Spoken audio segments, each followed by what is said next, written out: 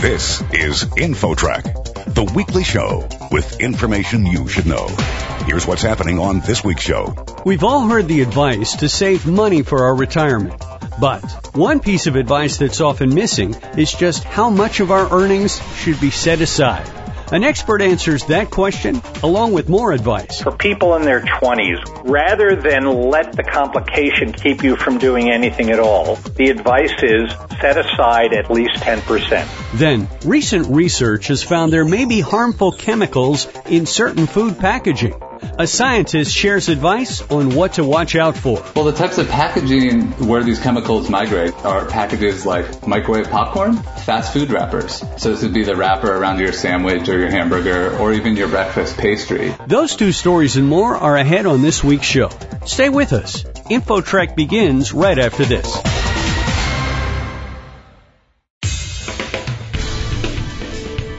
InfoTrack, the weekly show with information you should know. Here's your host, Chris Whitting. Millions of Americans worry about their so-called golden years. Will they have enough money to live on in retirement?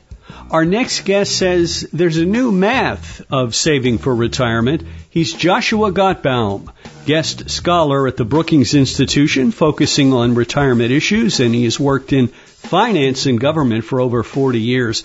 Joshua, we all want an easy answer to the question, how much should we save to be okay when we decide to stop working? Is there an easy answer to that question? The easiest answer to say is save something. Start now. But what we've found is that we've moved from a world in which the business of savings for retirement was the employer's responsibility. People had pensions, the employer figured out how much to set aside, etc.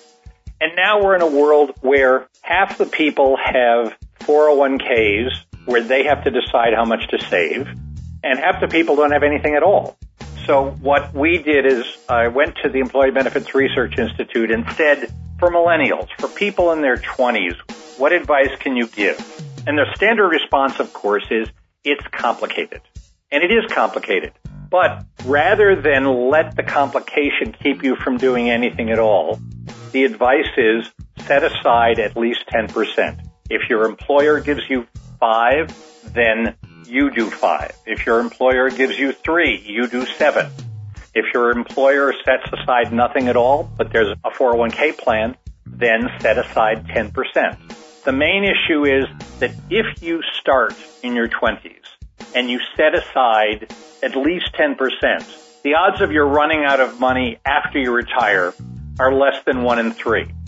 Those are pretty good odds. What about using a retirement advisor or company to handle that for you? Is that generally a good idea or a bad idea?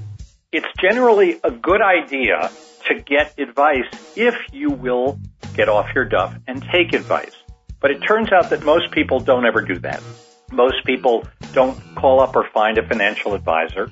Most people don't go online. Most people don't use retirement calculators. And so the main point is don't wait until you get around to it.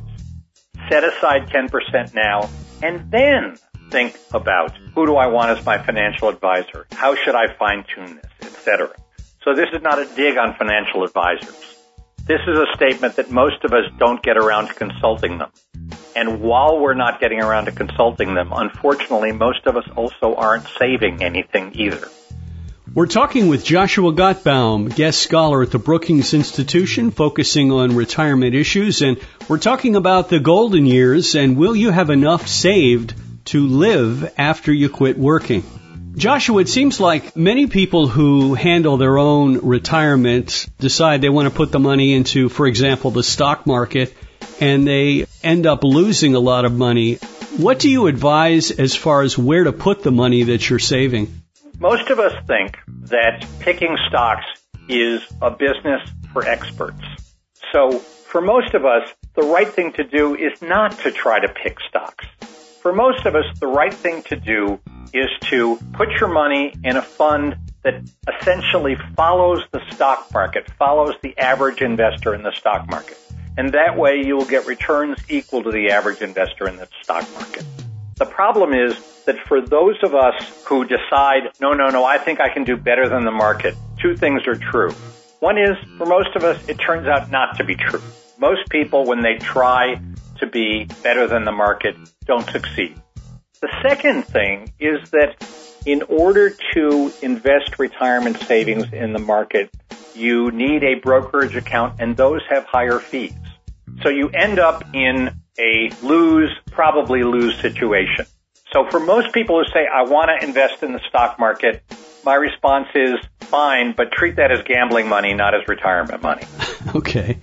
You mentioned earlier that millennials or those in their 20s should save 10%. What about the people who are in their 50s or even their 60s and haven't really started saving? Are they pretty much in trouble, or what would you suggest for them?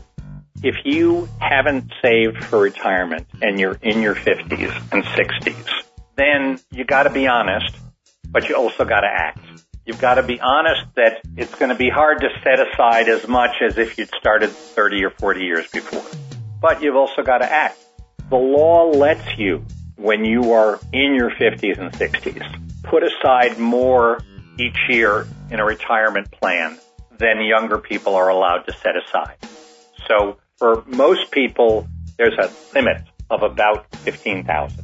For people over 55, there is a higher limit. It's called a catch-up provision.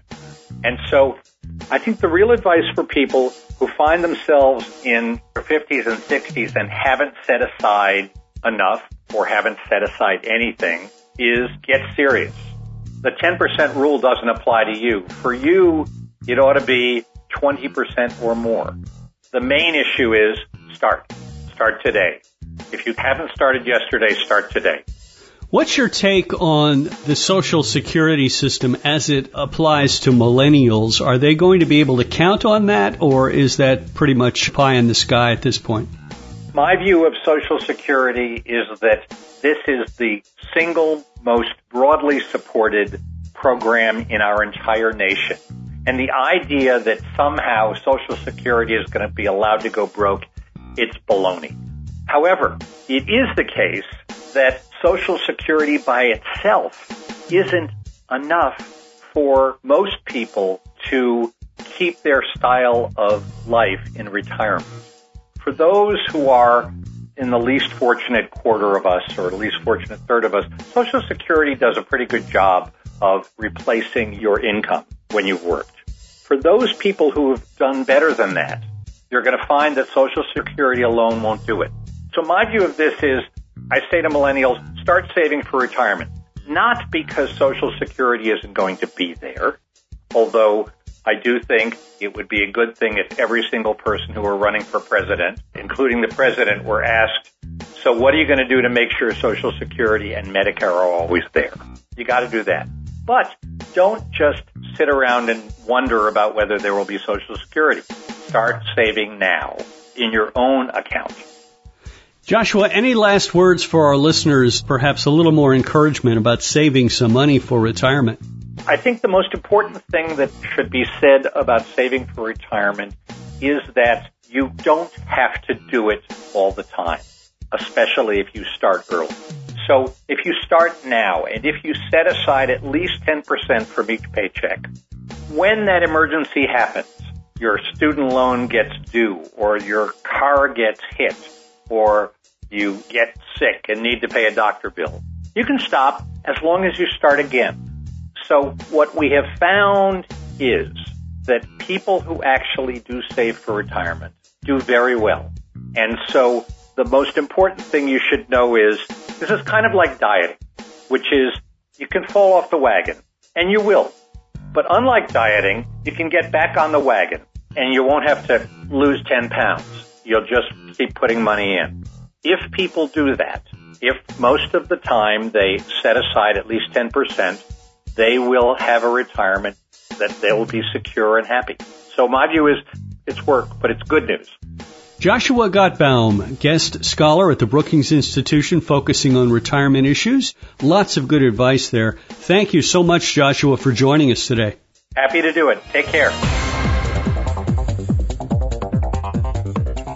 Next, possible dangers in food packaging. That story coming up. Don't go away. InfoTrack will be back right after this.